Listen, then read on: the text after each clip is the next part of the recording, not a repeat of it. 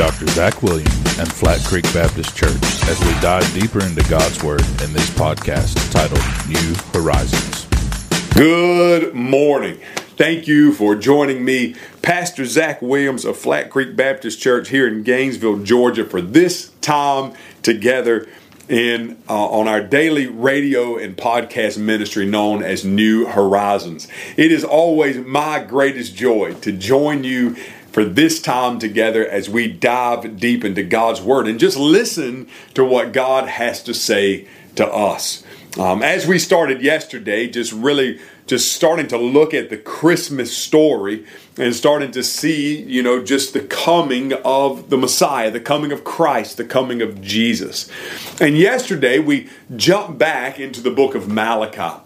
And we talked briefly about this prophecy that Malachi gives 430 years before the coming of Christ. That prophecy being that before the Messiah comes, there's going to be one who comes in the spirit and the likeness of Elijah. Jump back into Isaiah 40 yesterday and just real briefly read a verse about the one who's going to come and prepare a way for the Lord. And we said that this one who came was John the Baptist. And you remember yesterday we said that this person has to come before the Messiah comes. And so friends, here's the thing. If Jesus had have come 2,000 years ago, and John the Baptist had not have come before him, then we would say Jesus was an imposter, that he was a false Messiah. Why? Because the Bible is specific. Before the Messiah comes, Elijah will come first and prepare the way. Now we know that John the Baptist came in the spirit and the likeness of Elijah. He's like an Old Testament prophet. He comes and he preaches repentance. He preaches the destruction of idols. He preaches against sin. And this is a man who just had fire in his bones and baptizes out in the wilderness, even baptizing the Lord Jesus Christ. And so we praise God for John the Baptist. As a matter of fact, Jesus said of all people, of all who have ever been born of women, John the Baptist is the greatest. Certainly, high praise for one individual. The Lord Jesus says he's the greatest person who's ever been born. So John the Baptist comes, and John the Baptist is the forerunner.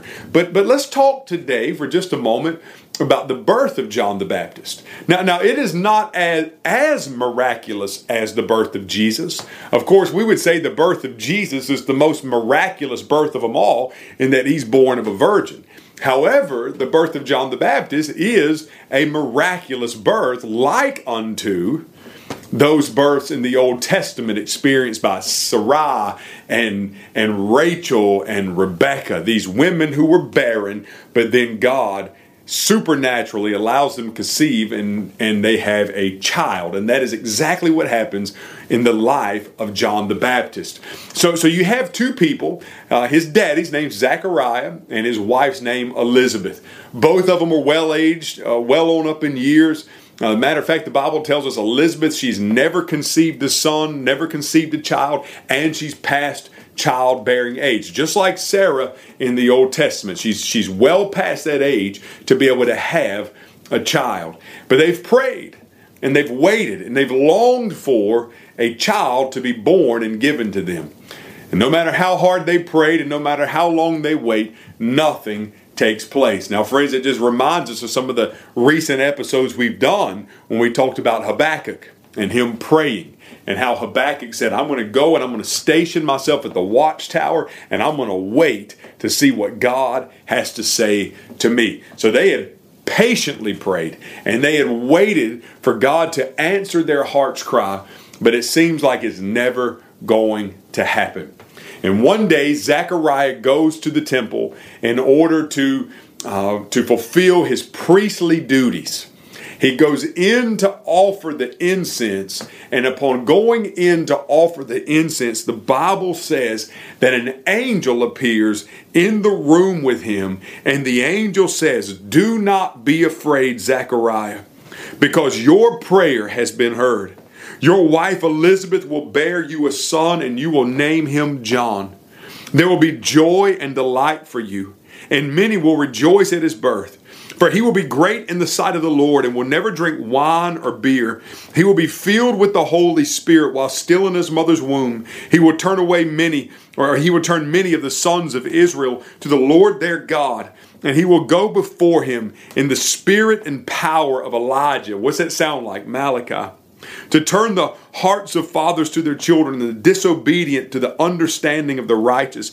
To make ready for the Lord a prepared people. That sounds like the prophecy in Isaiah. So here the angel appears and says, God's going to give you a son. As a matter of fact, the son he's going to give you isn't just any son. He's the son that was prophesied in the book of Malachi. He's the one who's going to walk in the spirit of Elijah. He's the son promised in Isaiah. He's the one who's going to come and prepare the way of the Lord. Now just imagine for a moment being Zechariah.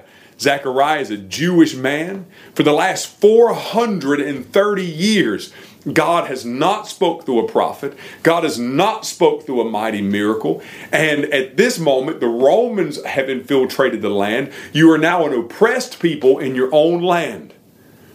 And maybe there's a time in your life where you wonder, does God remember us down here? Has he totally abandoned the Jewish people, this chosen people?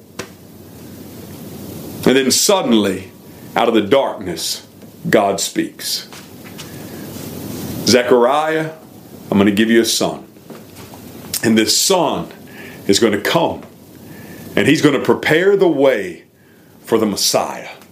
Can you imagine how Zechariah must have stood in just amazement? Now we know that Zechariah at first, he has a hard time believing this. And he even asked questions of the angel, and because of this, he's muted where he cannot speak while his wife is pregnant, because the angel even goes so far as to say, because you didn't believe. And so Zechariah, of course, I mean, this is a vision unlike anything he's ever seen before, but can you imagine just for the next 9 months while he's muted, how he is just pondering these things in his heart? Like, God has spoken, God has not forgotten us, and God is going to send his Messiah to redeem, and my son is going to be the one who paves the way.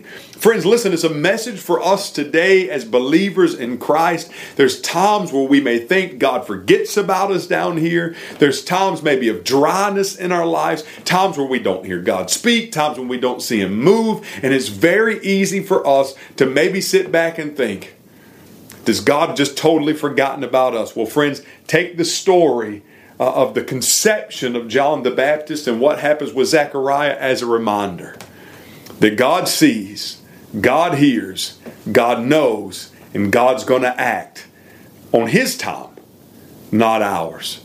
And so, friends, listen, I really appreciate you joining me today. We're going to continue in with John the Baptist tomorrow. I want you to have a blessed afternoon no matter what's going on in your life today. Pray and wait on the Lord to answer. He will show up in his time.